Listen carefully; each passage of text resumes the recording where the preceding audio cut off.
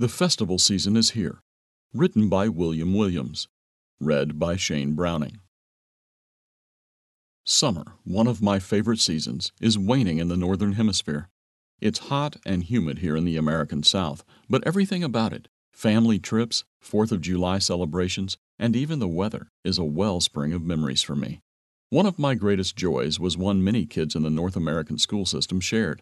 That was the release from school and a few months to enjoy that freedom with warmth and enthusiasm. I fondly recall many summer experiences from playing outdoors with friends.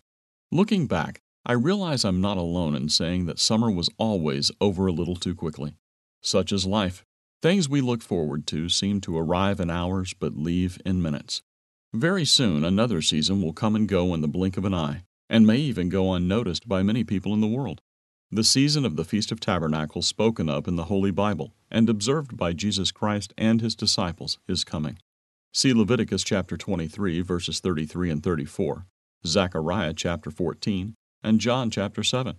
Around the world, Christians in the Church of God are well into plans to go away from their homes for the feast, which is not simply a holy time for the Jews only, but a commanded assembly for all who seek to follow God and His Word faithfully. Not all brethren the world over will be stepping from the physical season of summer into the fall festivals, but from winter into spring, or from rainy to dry, or vice versa. And what a great set of experiences for brethren from diverse places to share if they meet at the feast. Solomon said there is a time for everything, Ecclesiastes chapter 3, and the feast is a time for a lot of things. Where will you be as the winds, seas, or colors change and the Feast of Tabernacles comes? Will it bring unique experiences? What sort of blessings will there be? And what trials will there be to overcome? Will you be keeping it at all? The feast will be a spiritual gathering regardless of distance or physical season. No matter the differences of culture, language, or location, God's people share the most important common grounds. They prepare physically and spiritually and are encouraged to reflect on God's coming kingdom pictured by the feast and make the most of the short time they'll have to spend together. Each year, the Church of God encourages members to reach out. Cards, letters, and visits to shut-ins mean a great deal.